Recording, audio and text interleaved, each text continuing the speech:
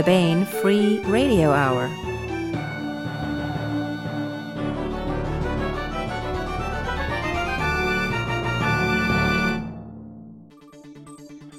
On the podcast, miles of memories, crash landings, exploding satellites, and mysterious golden nights on dodgy horses. Plus part 2 of the miniseries adaptation of Eric Flint's Islands, followed by part 25 of our complete audiobook serialization of Larry Correia's Hard Magic. All right now.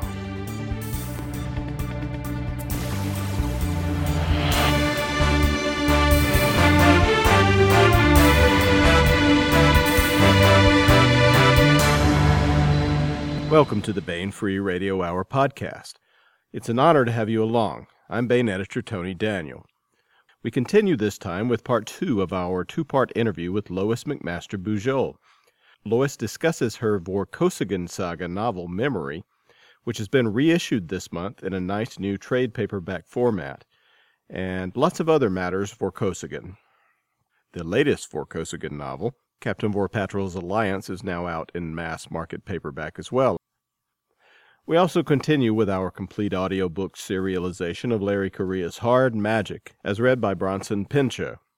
And Baen Books Audio Drama presents the second installment of our 4-part audio drama miniseries, Eric Flint's Islands, set in the world of the Beli-sarius series by Eric Flint and David Drake.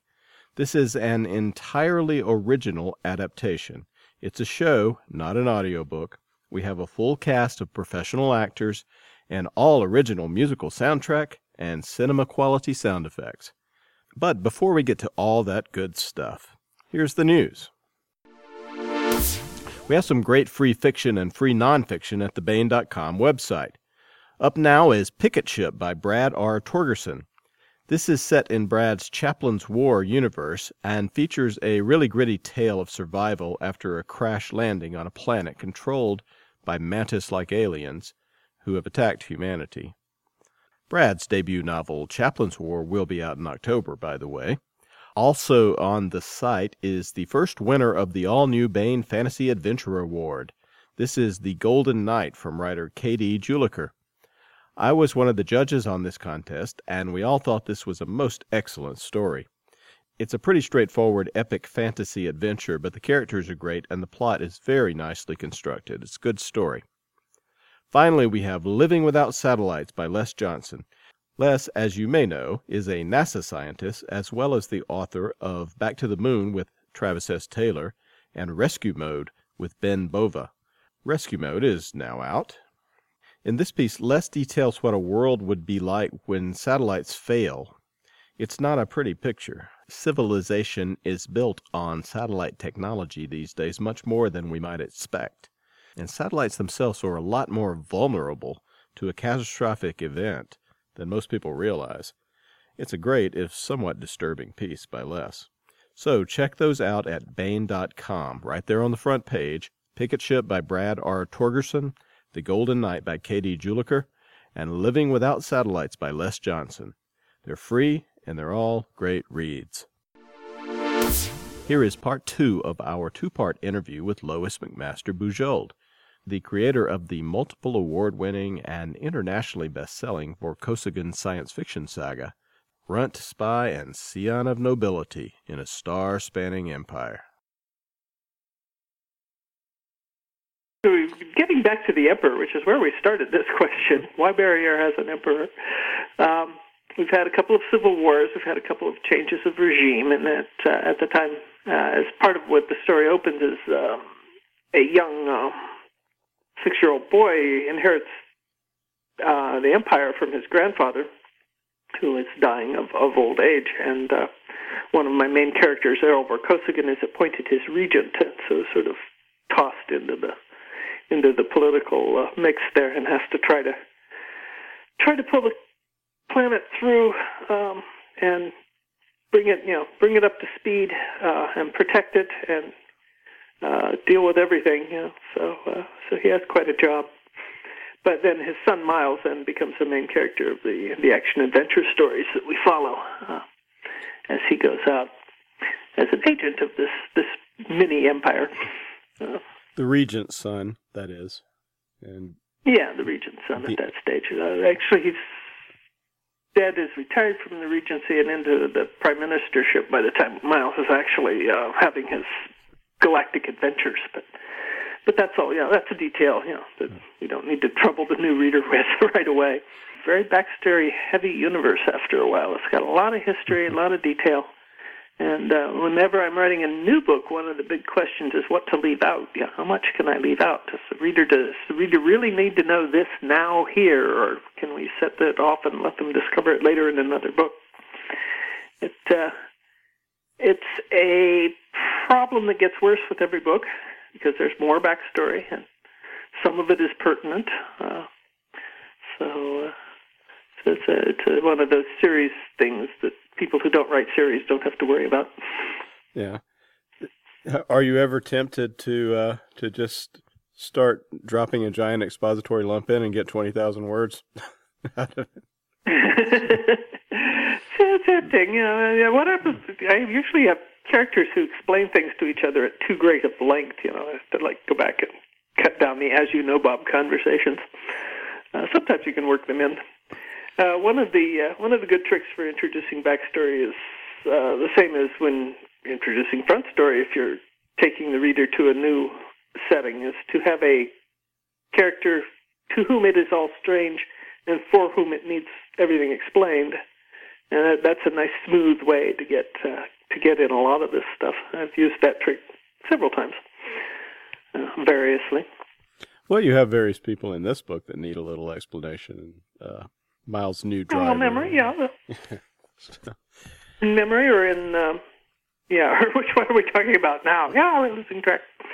In memory we have some of that as well, But we can do the reports, the impatient imperial auditor asks for the precis, not the long version, and we get about what the reader wants to take in.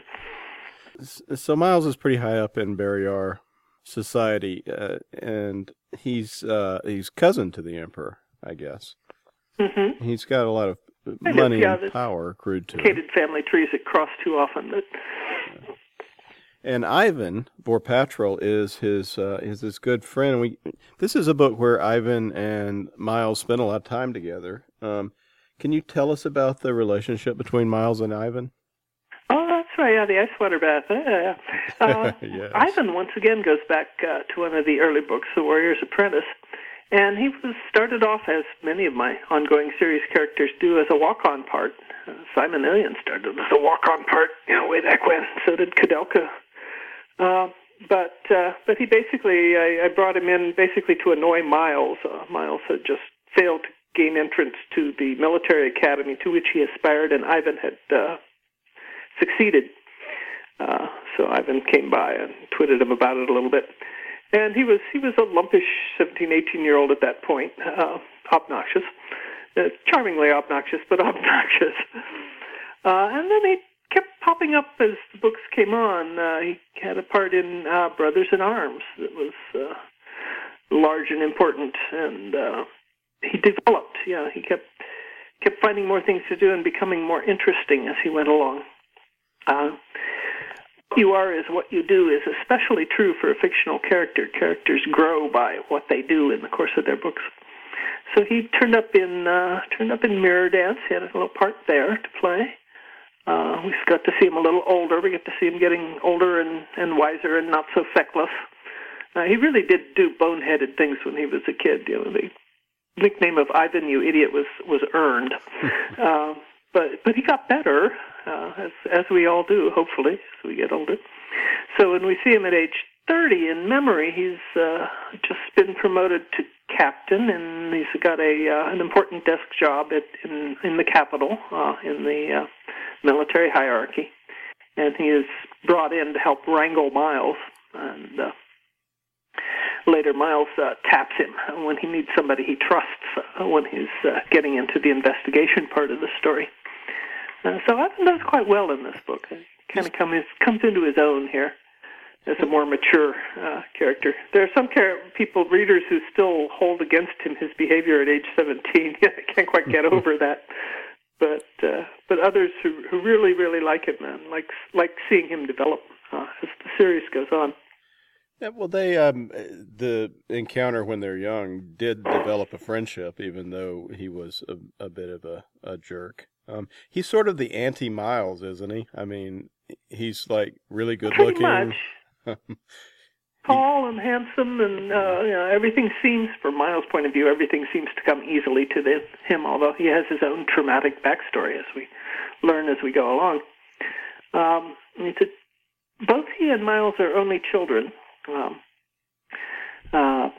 Ivan's father was killed in the War of Verdarian's pretendership. His mother never remarried, so he became an only child with a single parent, and Miles had two parents but no siblings. So they became, as they grew up, sort of surrogate brothers to one another, for lack of anyone closer. So they were in the same milieu, dealing with a lot of the same issues. So that's, they grew backstory as the series moved forward. So tell us a little bit about Simon Illian and he's basically provides the MacGuffin or the main storyline for the book. What's going on with him? Yeah, for memory, yeah. Who is he, and what's his problem? We've gone into it a little bit. Okay. If we're going to limit it to memory here, rather than going forward or backward in the timeline, he's been this excellent chief of security for many years here, almost 30 years.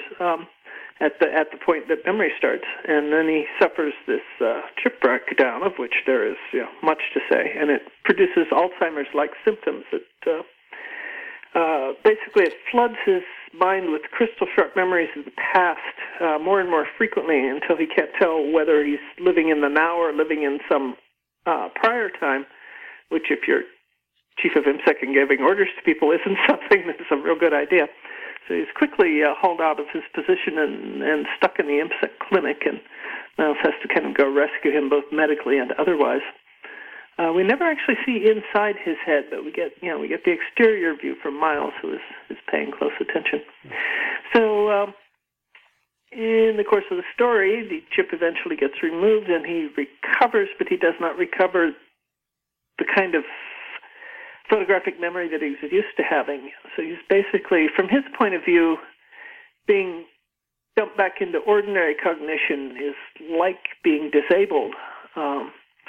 And plus he has some other neurological issues associated with it. So he's pretty much also tossed out of his job for medical reasons and has to make the adjustment from being a very high-powered officer to being, medically retired, and now what does he do? He finds a few things. So he actually does better than Miles at this, but I think he's closer to that age where you expect those kind of transitions, where Miles was not.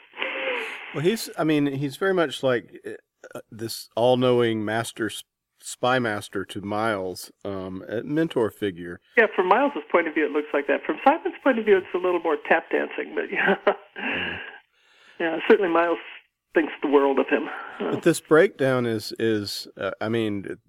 don't want to get too much into the metaphor, but it's very much like you discover your dad is only human, or something like that. Yeah, there's good. You got to take care of him. Yeah, it's very scary for Miles because it's like a parent getting sick.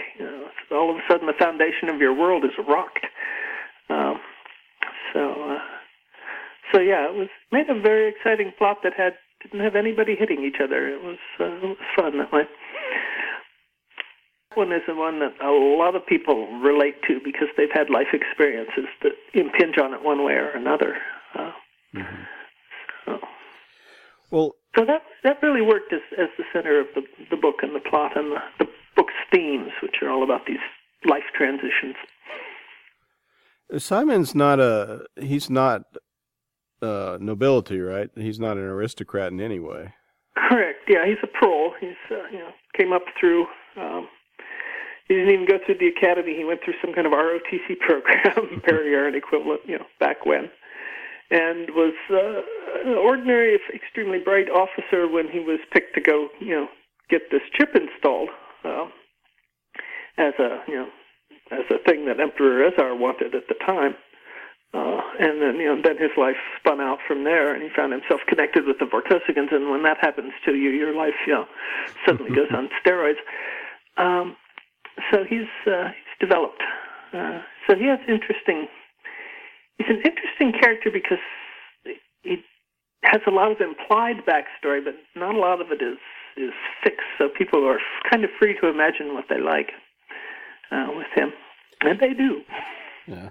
Well, he's the kind of master spy that is very fun in a lot of espionage stories. Popular with the friends. I mean, chief of the secret police is not most people's idea of a romantic hero, but Alien gets him. He's got his whole fan cadre of women who want to see him do well. Uh-huh. It's fascinating. Well, speaking of doing well, there's the main plot concerns Simon. But there's also some matchmaking going on throughout the novel. There's this strong subplot. Gregor finally falls for Laisa, and she's a very winning character. Can you tell us a bit of her background and what it means that he goes for her? Yeah. She's not a. Gregor's the emperor. She hasn't had a whole lot of on-stage time, but once again we get into the backstory. When Barrier was rediscovered, they were invaded through another system, Kamar, by the Cetagandans. And when they threw the Cetagandans off and got their act together, the first thing they wanted to do was nail Kamar and get those wormholes under their control so that they could never be invaded again. And that was Miles' father's big military thing, was the conquest or annexation, depending on your political view of Kamar. So the Kamarans weren't too happy about this, but they have settled down. And Laisa is a upper-class Kamaran woman. Her family owns a trade fleet, and she was on Barriere as a kind of lobbyist at the time she met Gregor. And Gregor himself comes from this hive-bore background where there's been too much madness and too much craziness and too many people marrying their cousins, and he really, really didn't want to marry another Vor, but everyone is on him because he's the emperor and he's supposed to be producing an heir, so they won't have another damn civil war over the succession. So there's a lot riding on that. And he sees Laisa as pretty much, it's perfect. She's smart, she's galactic, she's the kind of future he wants for Barriere, and she's not Vor. And she's also very well built. So there are many factors at work here. So for him, she kind of is the answer to his prayers. So yeah, good for him. Finally, we got him happy. Yeah. Well, he's been avoiding everything that his aunt has tried to set up for him to this point because of the. Yeah. His Aunt Alice, who's Ivan's mother, has been his social secretary and social hostess, official, hostess, diplomatic hostess, all these years. She sort of grew into that job out of her previous adventures in the prayer books. The society on Barriere is pretty patriarchal, but you have all these women characters who control things from behind the scenes. It's you can only get so many characters on stage at a time. So there's a limit to readers' attention and writers' attention. How much can you show? If you've got a cast of a dozen. But it's kind of throw it in the background. The idea is things are improving. You can't complain about the women not having the vote when nobody has a vote. So there's that. The women are not in Purda. They're out. They're active. They're economically active. They're active in their families. They're active in the world of work. So it's just a few areas that are closed off to them, which become plot points from time to time. Yeah, so anyway, back to Lady Alice and Simon. So the idea is that Alice and Simon have actually been working together for most of these 30 years since he's chief of security and she's the emperor's hostess.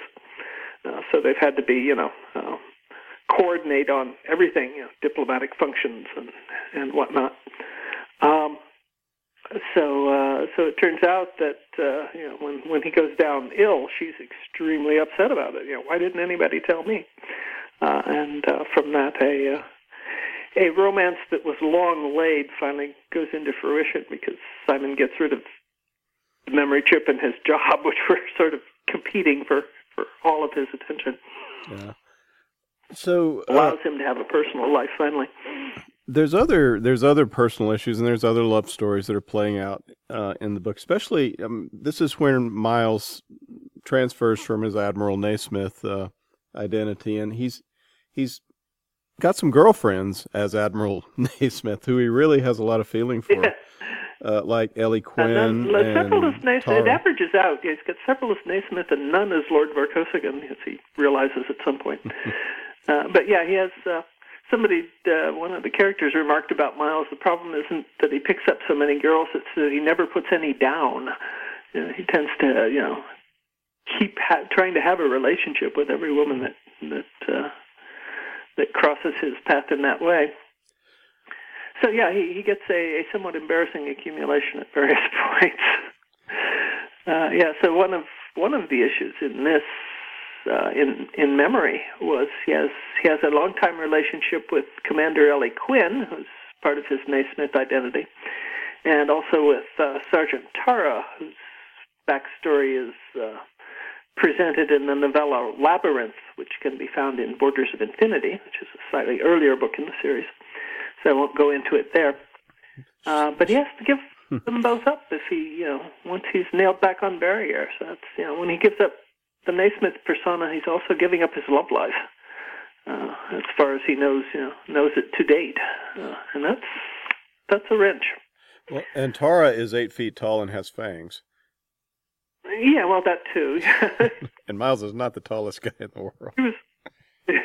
She was one of his early rescuees, and how they became an item there. She actually predates his affair with Quinn, if you look back.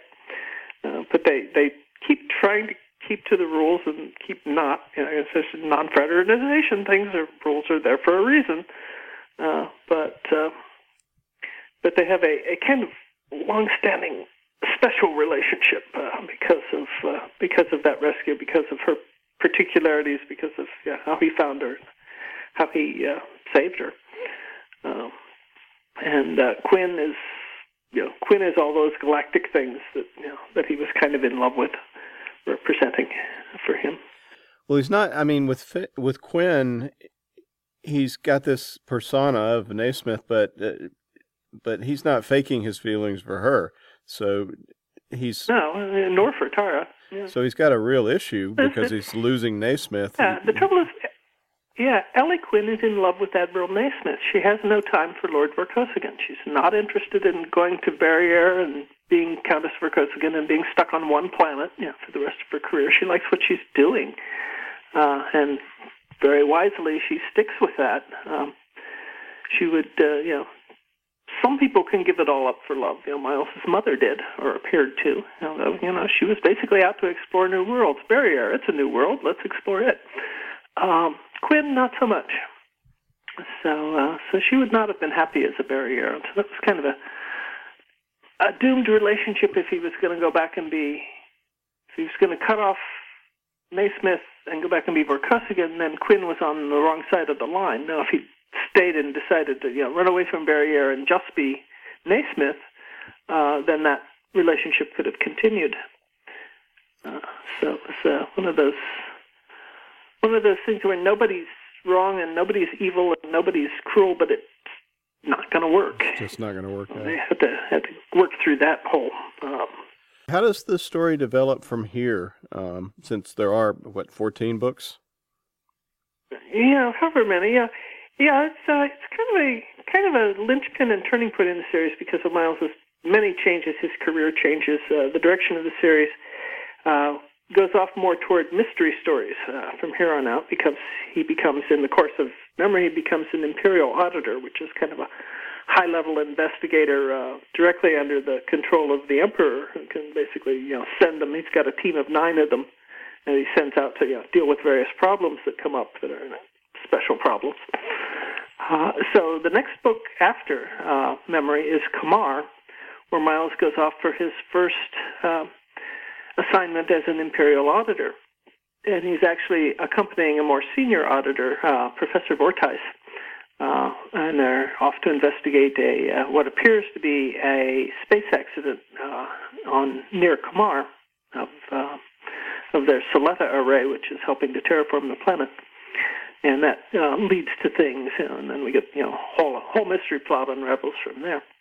So that's his first auditorial investigation, in the course of which he meets Ekaterine Vorkosigan, who is a Vor woman.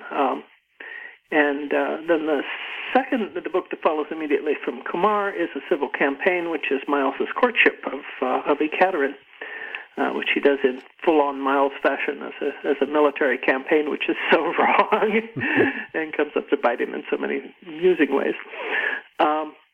So that was it was like Kumar is every one of these books is transitional. Kumar has two things going on. It's the first appearance as an auditor, and the first appearance of this romance. It's kind of the melodramatic half of the romance, and then A Civil Campaign is the romantic comedy. And then we go on Diplomatic Immunity, takes place a few years later, and there's another auditorial investigation. And then Cryoburn jumps forward several years and is yet another off-planet auditorial investigation. So it gets to a lot of mysteries in this section of the series. And a lot of people write series in different genres. I keep writing different genres in one series, which... The fun thing about the series is that you never know. One will be a mystery, the next one will be sort of a romantic comedy. Yes. And some will it be a crunchy frog or a spring surprise? Who knows? Bite in and find out. But it all fits together. It seems to me like Memory could be a place to start, a really good place. It's right in the middle of Miles' big transition to go back and forward from reading the series. I have started there. Every one of my books has readers that started there and say they were fine. And then there'll be this crew of older readers who've read more of them saying, no, you can't start there. You have to start here or there or over there. And it's like, no, they all stand alone. You can read this and then go back and pick up the backstory, and it'll be just as got just as much new things to learn. Because I don't recap everything.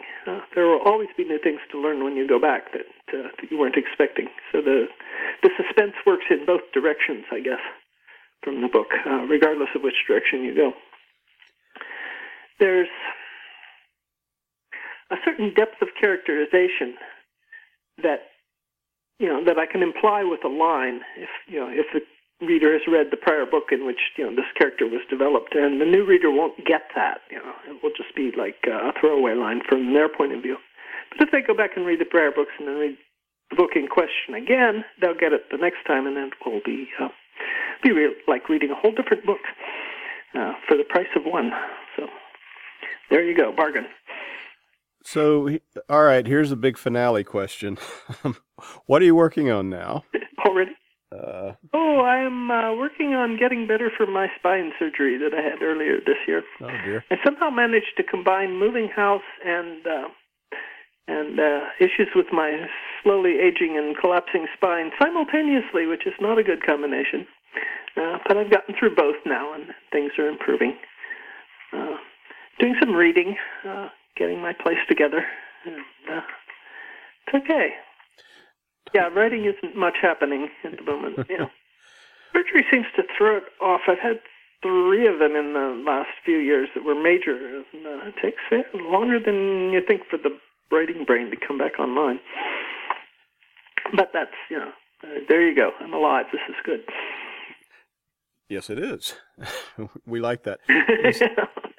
So it's good. I'd like to do something new, but the thing about new is you can't anticipate it. You can't say what it is until you're into it. But that gripping idea has not yet come to be. I keep saying I wasn't going to write the Ivan book, and then the right idea popped up, and suddenly, it was off and running. So I never say never, but the book you will get shouldn't be the book you expect. I like to be able to surprise readers. So we'll see. It's hard to tell. I'm not making any promises at this time. Well, it's a hell of a wonderful series as it is, and a milestone in science fiction. Oh, thank you. There's such a thing as going too far as well, what they call jumping the shark in television series. They should have stopped there. But the thing is, if something's successful, no one wants you to stop. So you can only find out if you've got a book too far after you've written it. So it's hard to say. But there's lots of books out there, ideas. You can make up new universes, new characters, things that represent where I am now psychologically. Those are always a good bargaining chip. There's a bias in the book market, I think, for younger protagonists, and I'm kind of interested in the moment in older protagonists. So I'm not sure where that might lead. Not to anything really very commercial, but we'll find out.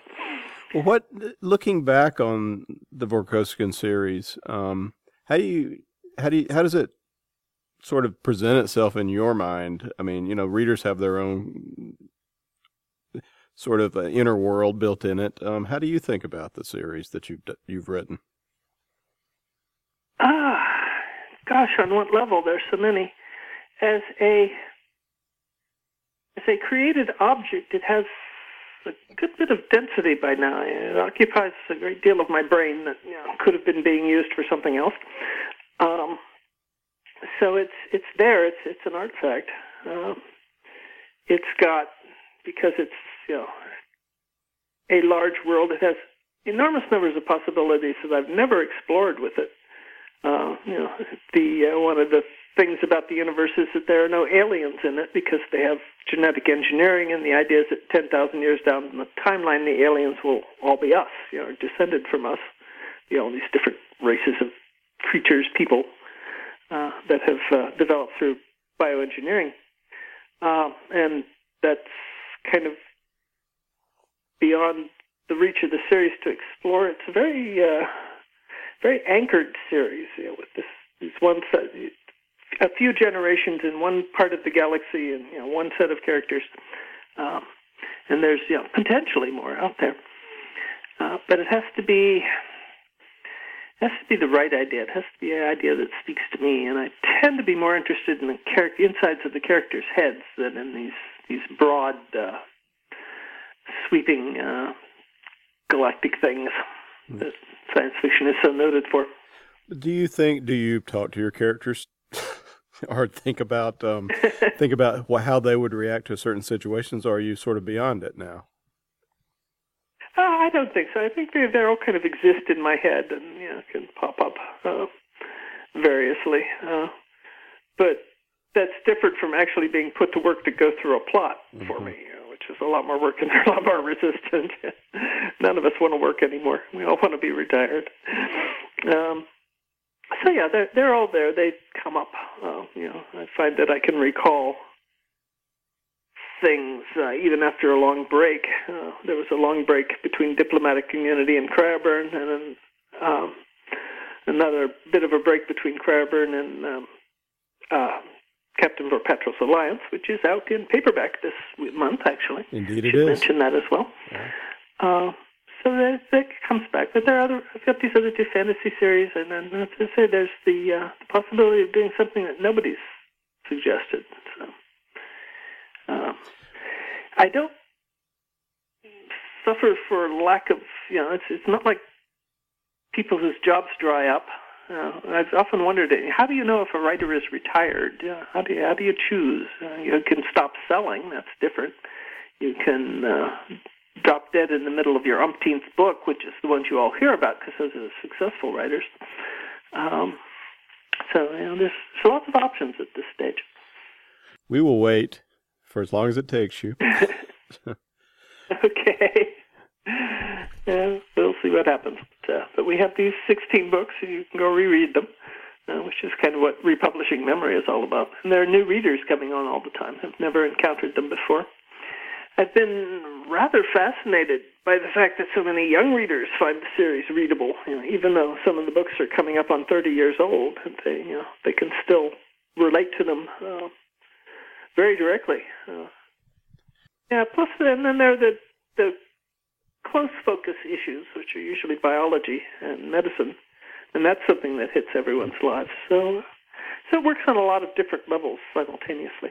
I've mentioned this before elsewhere, but when confronted with the modern world, I feel like someone who's been taken into a big, fancy, giant supermarket and told that they have to eat all the food on the shelves. There's just so much knowledge, and my brain is only one brain. So it's a little overwhelming.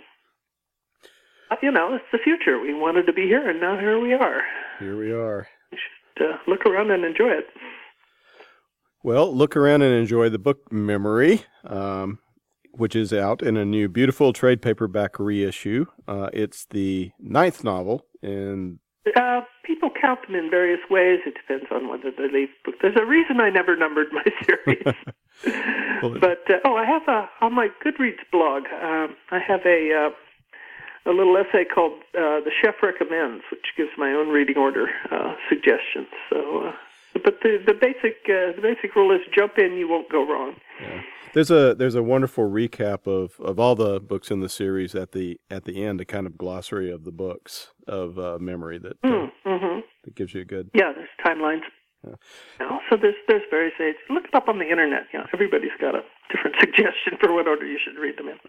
The only wrong thing to do is not to read them at all. So there you go. We all agree with that. So, Memory is now out at booksellers everywhere. And Lois, thank you so much for being with us. Oh, you're most welcome. Thanks for inviting me. Now here is part 2 of the 4-part miniseries Presentation of Islands, an adaptation of a novella by Eric Flint and set in the Beli-sarius universe by Eric Flint and David Drake. We hope you enjoy it.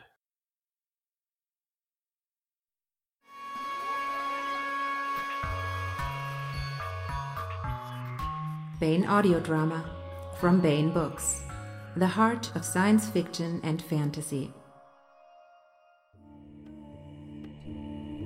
Baen audio drama presents Eric Flint's Islands, based on the novella by Eric Flint, set in the world of the Beli-sarius series by Eric Flint and David Drake.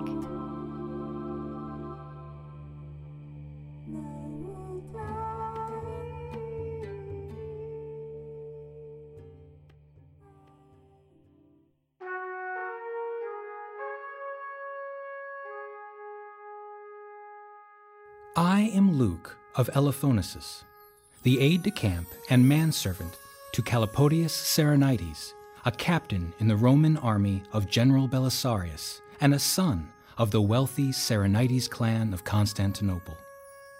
Captain Calipodius was blinded by an enemy mortar at the age of 18.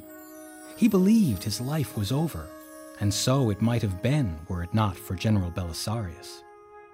We Romans were at war with the Malwa, a fanatical cult mostly from the Punjabi region, who had been subverted by a malevolent being from the future. That fact didn't matter so much to the captain at present, however. You see, he had recently received word that his wife Anna was on her way to find him at the front, and since they had not parted on the best of terms, he was not at all certain what Anna had in mind. That's all of them, Brother Illis. What a pile of idiots we have here. All right. Abdul, do you still have your bottle of Greek fire? Never leave home without it. Good. Now let's burn the bodies. Katomenes, bring me that torch, will you? Here you go, brother. Thanks. Wait, Yes, girl. should we say something? Say something. It is just, they were living less than an hour ago. And now we are burning them. Silly looking, aren't they? Dead men. It could have been you. They'd have left you for the crows. I know that. Best get used to the sight of death, girl. You'll see plenty more where you're going. And where are we going? Jarex is the next place. I hesitate to call it a town. Very well. Help me load this on their boat. If I'm paying you half my coin in jewels, I hope you will at least not object to a bit of heavy lifting. Do we like her? She's got spirit. And her husband has cash. That he does, brother. That he does.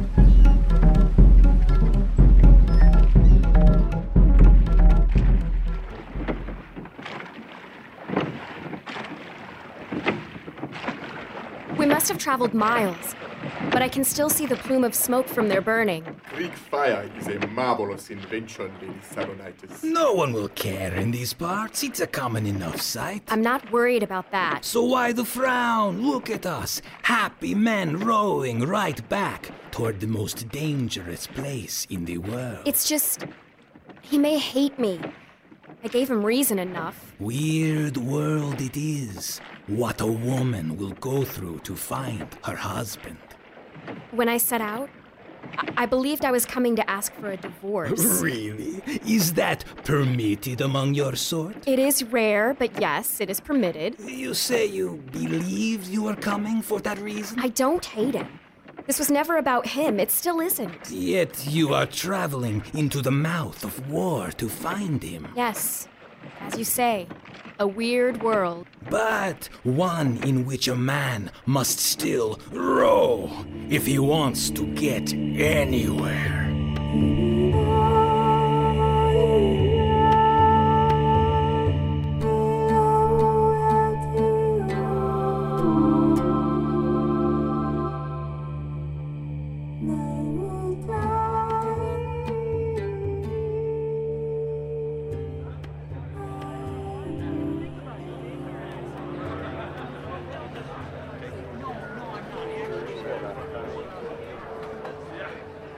My lord, I have been waiting for 3 ori for a simple stone and you permit. wait for 3 more until the magistrate is ready for the you. The rich of Charax buy their way in and go before Of course, me. what do you expect? Damn it, woman, make all of our lives easier. Return to your seat and wait to be called, will you? Wait to be called, wait to be called, he says. A person could live her life and die waiting to be called around here.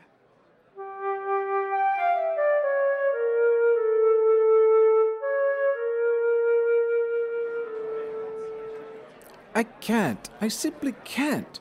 Lady Saranites, if I permit you to continue on this headstrong project of yours, it would bring my career to an end.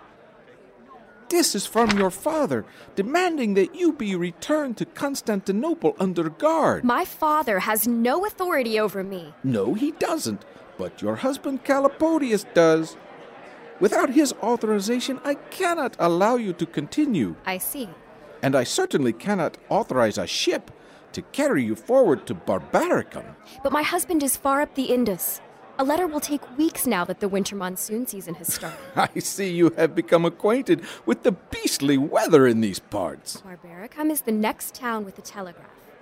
Permission could be obtained within moments from there. I agree. There is no telegraph here, and it will be some time before the new radio system is working.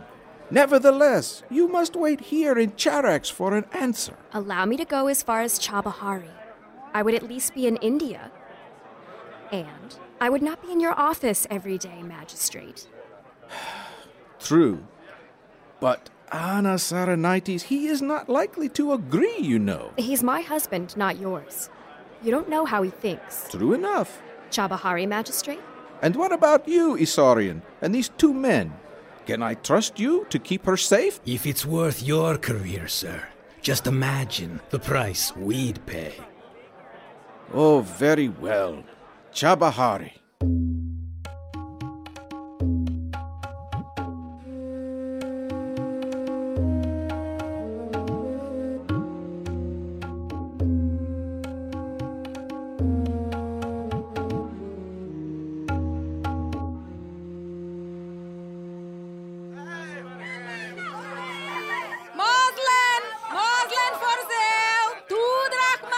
Do I hear 50? 50 for this fine young thing. She'll make an excellent lady's maid. Step up there, girl. 35! Come now, I'm sure a gentleman could find something to do with her as well. 40! Figs! Figs! Ripe and juicy figs! Figs for the fine lady from the west? I don't want any figs, vendor. What I want is to find whoever is in charge of this place. The market, your ladyship? No, the town, Chabahari. Your guess is as good as mine, lady. Keep a civil tongue, vendor, or I'll cut it out. Truly, Chabahari didn't exist 6 months ago. But you might try the military hospital. Lots of Roman soldiers there. Bad place, though. Let's go, Illis. You've never seen such a place, girl. You can't imagine how horrible it can be, the suffering. Nothing could be worse than standing around in this heat. You might consider wearing something a little less... Like a decorated gazebo? As you say, girl. But I imagine you'd peel like a grape with your fair skin. My skin will toughen like anyone else's would, Illis. But first things first.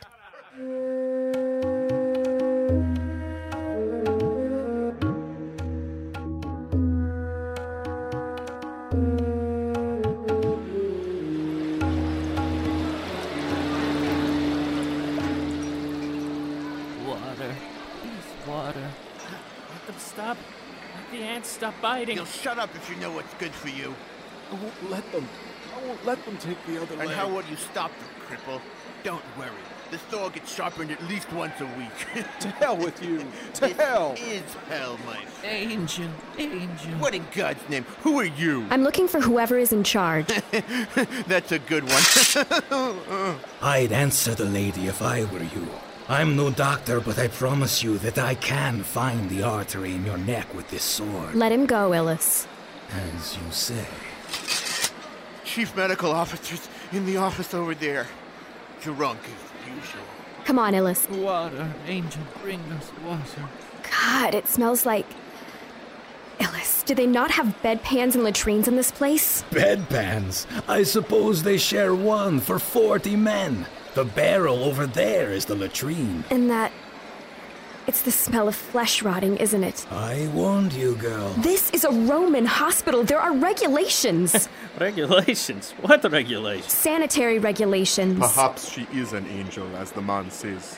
A creature of beauty that has never set its dainty foot on earth. Damn it, there have to be regulations for a hospital. Don't you people read anything besides those damn dispatches? No one does. No soldier, anyway. Have you ever tried to read the official regulations? No, I suppose I haven't. But I have read Lady Macron-Boletissa. I know about the new medical knowledge. This place is appalling. And it doesn't have to be this way. Knowing and doing are two different things, girl. Angel, please touch me. I know you can heal me, please. Hands away, you! No, Illis. It won't do any good, my touch. You have to know that. Just a touch. One touch, my angel. Oh, very well. At least I can wipe the sweat from your brow. There. Thank you. Oh, thank you. Katanamis, go and fetch this man some water. Me? Yes, you. And bring... Good God, see if you can find any clean cloth. This man's bandages are crawling with maggots. Yes, lady, I'll get it. We could be stuck in this hellhole of a town for weeks. Are you going to save every one of them, girl? This is what a rear area hospital looks like. There are plenty others like it. Then this is as good a place to start as any. Start what? Do any of you have an objection to working in trade? Objections? We're not senators, girl. Fine. You'll have to work on speculation, though. I'll need the money I have left to pay the others. What others? Speak sense, girl. I believe you call them the muscle? Your ladyship, we are the muscle. Not anymore. You three are now officers in the hospital service. The hospital service? We'll call it Calipodius's wife's service. How about that? Girl, what in hell are you talking about? You'll see. Come on. Let's find that drunken commandant and get started. Calipodius's wife's service. What a mouthful. But that was the name, and the name stuck. The dozen or so walking wounded that Anna recruited in the next hours, the muscle, as Lady Saranites put it, had no trouble believing that Illis was a Chiliarch, and Katamanes and Abdul, two tribunes of a new army service they'd never heard of. They believed because they were veterans of war themselves and recognized Illis and the others for what they were. They knew that General Beli-sarius promoted without regard to station in life, and so the fact that Abdul was a black man did not faze them. And that is how what began as the fancy of an 18-year-old girl on that day became very real. Oh yes, real enough when the muscle beat the first surgeon into a bloody pulp after he refused to follow Anna's directions to boil his instruments after use, and when he made an unhelpful comment about meddling women. The next day, 2 more surgeons complained to the commandant. That night, Anna allowed her servicemen to beat those surgeons into a still bloodier pulp. She may be a new sort of woman, but she was still a Roman noble. All complaints to the commandant ceased thereafter. Neither did the attendants say a word when they were ordered to dig real latrines away from the hospital tents and to help the immobilized soldiers use them whenever they asked. Yes, the wife's service, born in a charnel house of a hospital in Chabahari.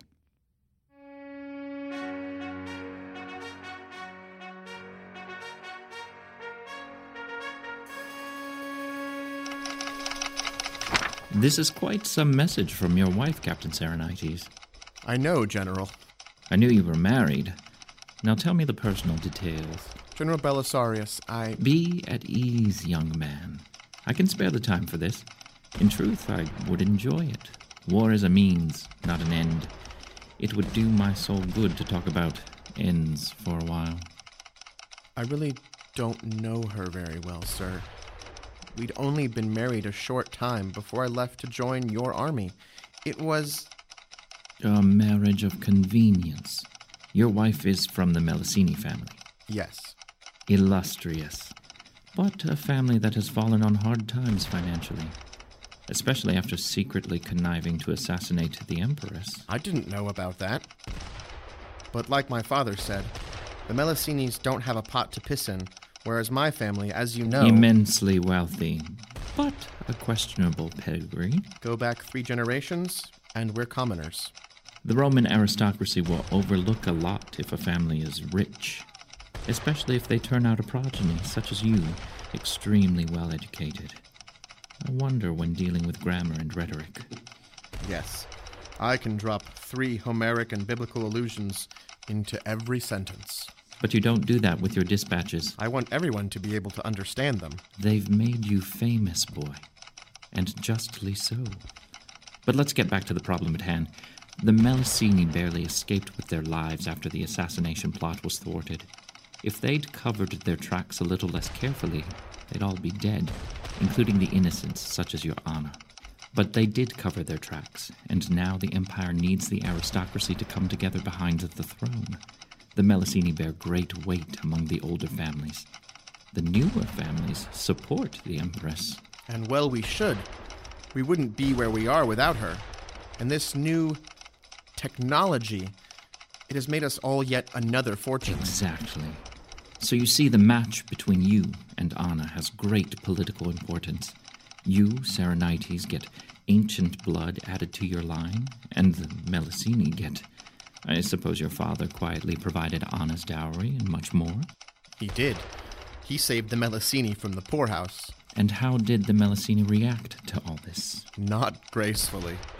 Anna's mother barely tried to disguise her contempt for me and my family. And Anna? Anna was... She was practically raised by the abbess at the Melusini's teaching convent. From what I could tell, she seemed quite pretty, so I was satisfied. I had known since I was a boy that I would be in an arranged marriage. I was 17, General. You were a boy, now you are a man. Quite a difference a year can make, Captain. Yes, sir. Why is she doing this, Calipodius? She was so angry at me when I told her I was going off to war. It wasn't because she cared about me. In fact, I think she hated me by then. If she hated you, lad, she wouldn't be going to this great length to get to you. What do you want me to do? It's time you put that splendid mind of yours to work on something more important than war. I suggest you think about it. There's a grammar and rhetoric to marriage, too, you know. Should I truly tell her to come here? To this island? To the Iron Triangle? No. Commanding her won't work. She'll disobey on principle. Send Dryopis a letter saying your wife has permission to travel wherever she wishes, and to make her own decision. And then, Calipodius, you tell her to do whatever she wants.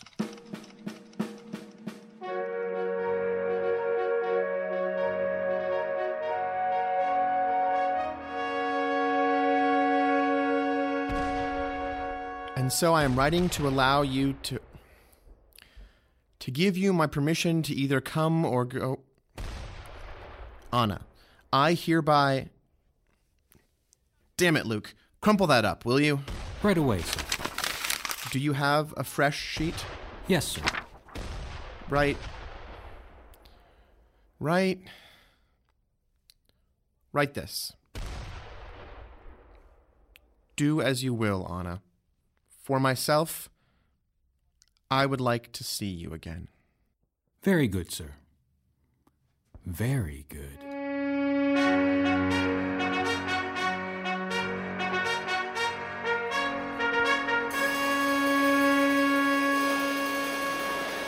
Orderly, see to this man's bandage, and be sure to use the boiled linen from the sterilization cabinet when you do it. Yes, Your Ladyship. Right away. Illis, how are the new tents coming? We've got the fabric in.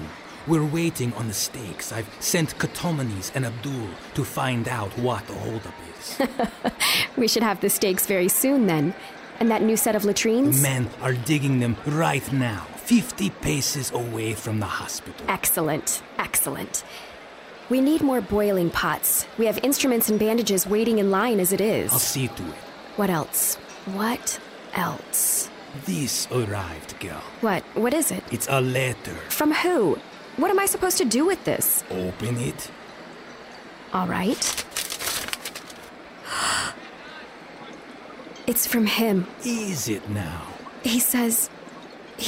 What does he say, girl? He says for me to do what I want. A man who knows how to bend to necessity.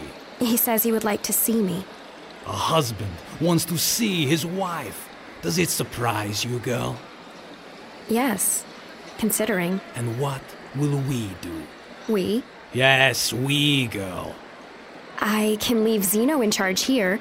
He's proven himself very able. True enough. Especially after you saved his leg from the saw. We'll, what do you call it, make him higher in station? Promote him? Yes, we'll make him a tribune.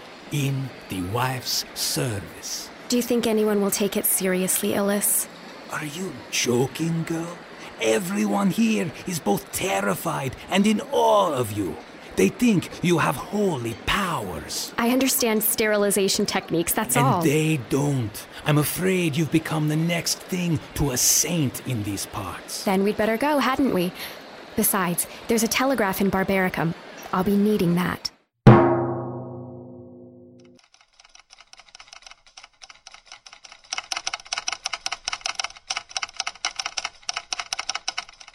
All right. Read it to me. Sir, I'd rather not. Maybe you want to take it to your quarters and... Oh, for God's sake, man. Luke, take the telegraph from him and read it to me. Very good, sir. She says, address medical care and sanitation in next dispatch to the Senate. Stop. Firmly stop. She's right. God, I'm an idiot. We both are. General, how long have you been standing there? Long enough. We've maintained proper medical and sanitation procedures here in the Triangle, sure enough, but... She must have passed through the invasion staging post. Garrison troops, garrison officers with the local butchers as the so-called surgeons. I will write out the orders immediately. Do so. I'll give you some choice words to include. What do you think? Should we resurrect crucifixion? Perhaps we should make the punishment fit the crime. Surgeons who do not boil their instruments will be boiled alive. Officers who do not dig proper latrines will be buried alive. You do have a way with words, lad. Yes, that's the ticket. And that wife of yours, she's quite something, isn't she? You two might be made for one another after all.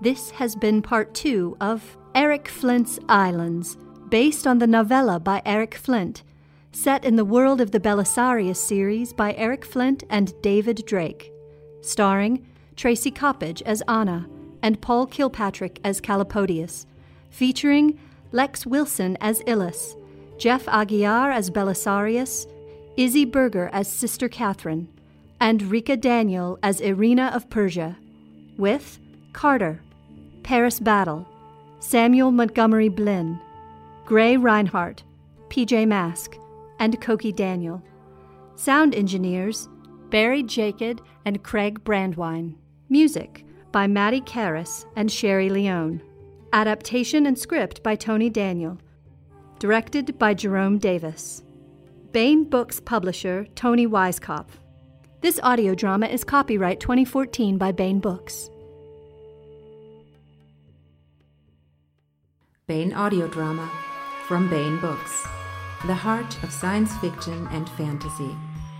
For more Baen audio drama and great Baen books, visit Baen.com. We hope you have enjoyed this production.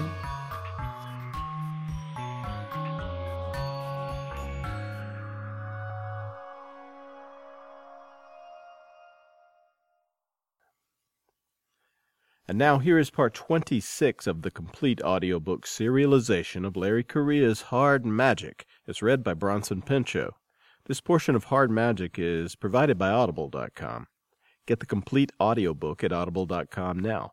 If you are not a subscriber, you can get the entire audiobook free or choose from more than 100,000 other titles when you try Audible free for 30 days.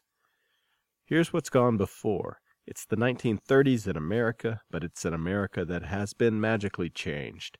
In the 1860s, a handful of people from all walks of life were visited with special magical talents, and each generation more are so affected. These people are called actives. Most actives use their power for good, but some do not. Jake Sullivan is a private eye. He's a former soldier, an ex-con, and an active heavy, the type of active that controls the force of gravity. Jake's been recruited by a mysterious secret organization of actives dedicated to seeing humanity through a possible magic-based apocalypse. They are known as the Grimnoir Knights. If the Grimnoir are to be believed, the evil forces of magic introduced into the world have reached a peak, and the apocalyptic finale for humanity may be about to begin.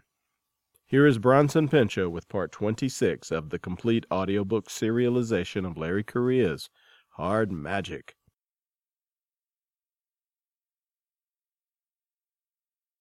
Mar Pacifica, California. The Imperium goon was tied to a chair in the center of the empty storage room. As nicely equipped as the family estate was, it had not come with a proper dungeon, so they had to make do. A single naked light bulb hung directly over their prisoner's head. Francis and Delilah were standing back in the shadows, watching. Lance was the most experienced at, well, everything, and was going to do the actual questioning. Francis found himself praying that the man would roll over and talk quickly because he didn't have the stomach for violence. Sure, he'd killed his fair share of evil men. He'd even shot one of this particular fellow's associates in the face with a P-17 Enfield, but pulling the trigger or using his power to bash someone's head in during a battle was different than hurting someone who was completely at your mercy. Remember the Imperium schools, Francis. He curled his hands into fists and steadied himself for whatever would come next. He and his family and other important delegates had been given a guided tour of one of the premier facilities in Tokyo. As many bored young men tended to do, Francis had wandered off the approved path and gotten lost. He'd seen the parts of the school that weren't shown to the outside world, and it had changed him for the rest of his life. Never forget what they did to the children. Anyone who supported the schools deserved whatever they got. Lance limped up to the chair and pulled the burlap sack from their guest's head.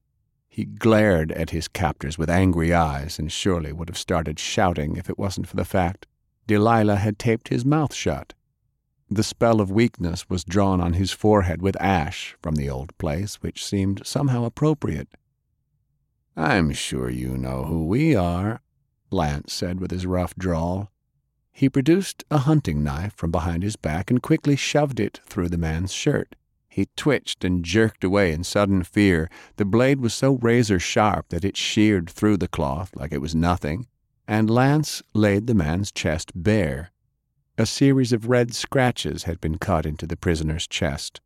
Francis couldn't read the Japanese version of spells, but he'd seen this one before and knew that it granted increased vitality. It made the Imperium thugs harder to put down unless you got them right in the heart or the brain.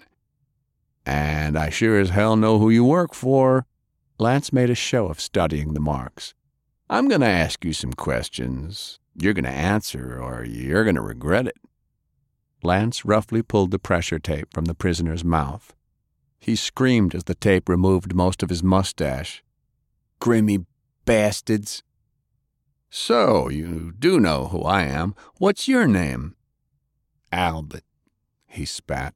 "Albert Rizzo." "Where are you from, Albert Rizzo?" "Montauk, New York."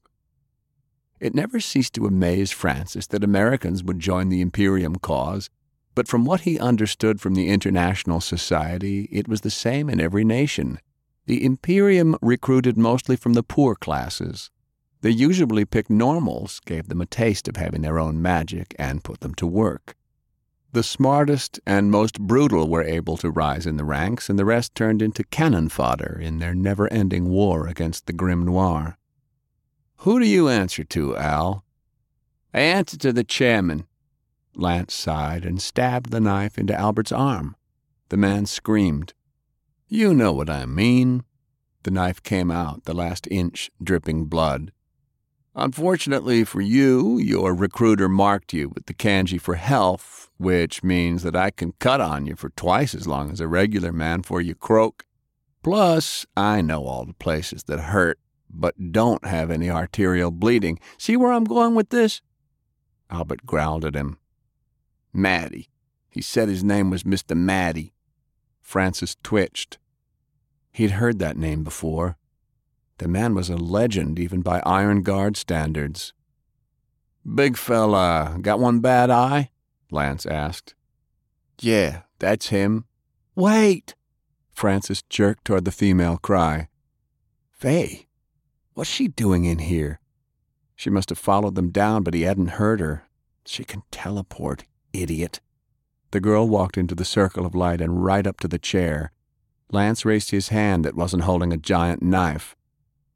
"You don't want to see this, kid," he said gently. "This ain't for you."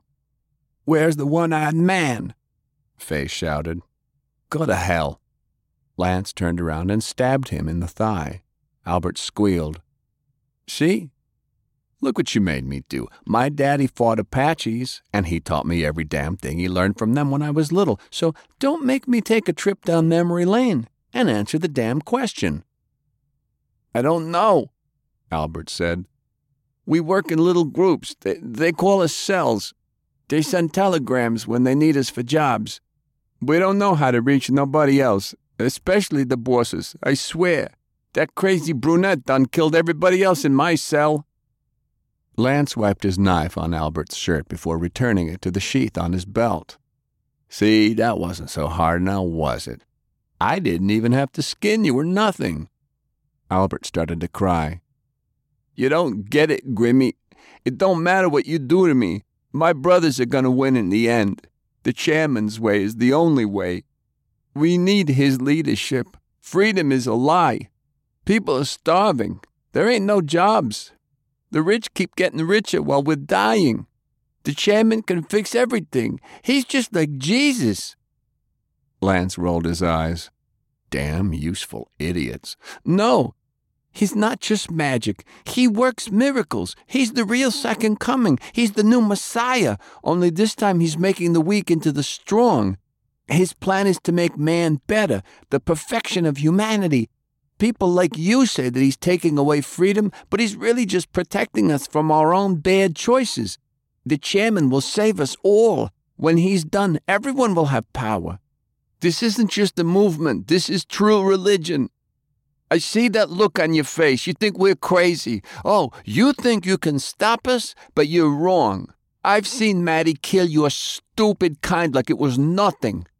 You think you're so powerful? You ain't got nothing." Faye began to shake, but Francis didn't think that it was because of what Lance had done. Were you with the one-eyed man in El Nido? Is that where that old Mexican lived with his stupid brat and his stupid cows? Yeah. His magic was supposed to be so rare and special and shit, but it was nothing compared to... Albert's eyes widened, and he looked down in shock at the knife planted squarely in the center of his chest. Frances jerked in surprise. Faye had traveled directly behind Lance. She slowly took her hand away from the quivering knife.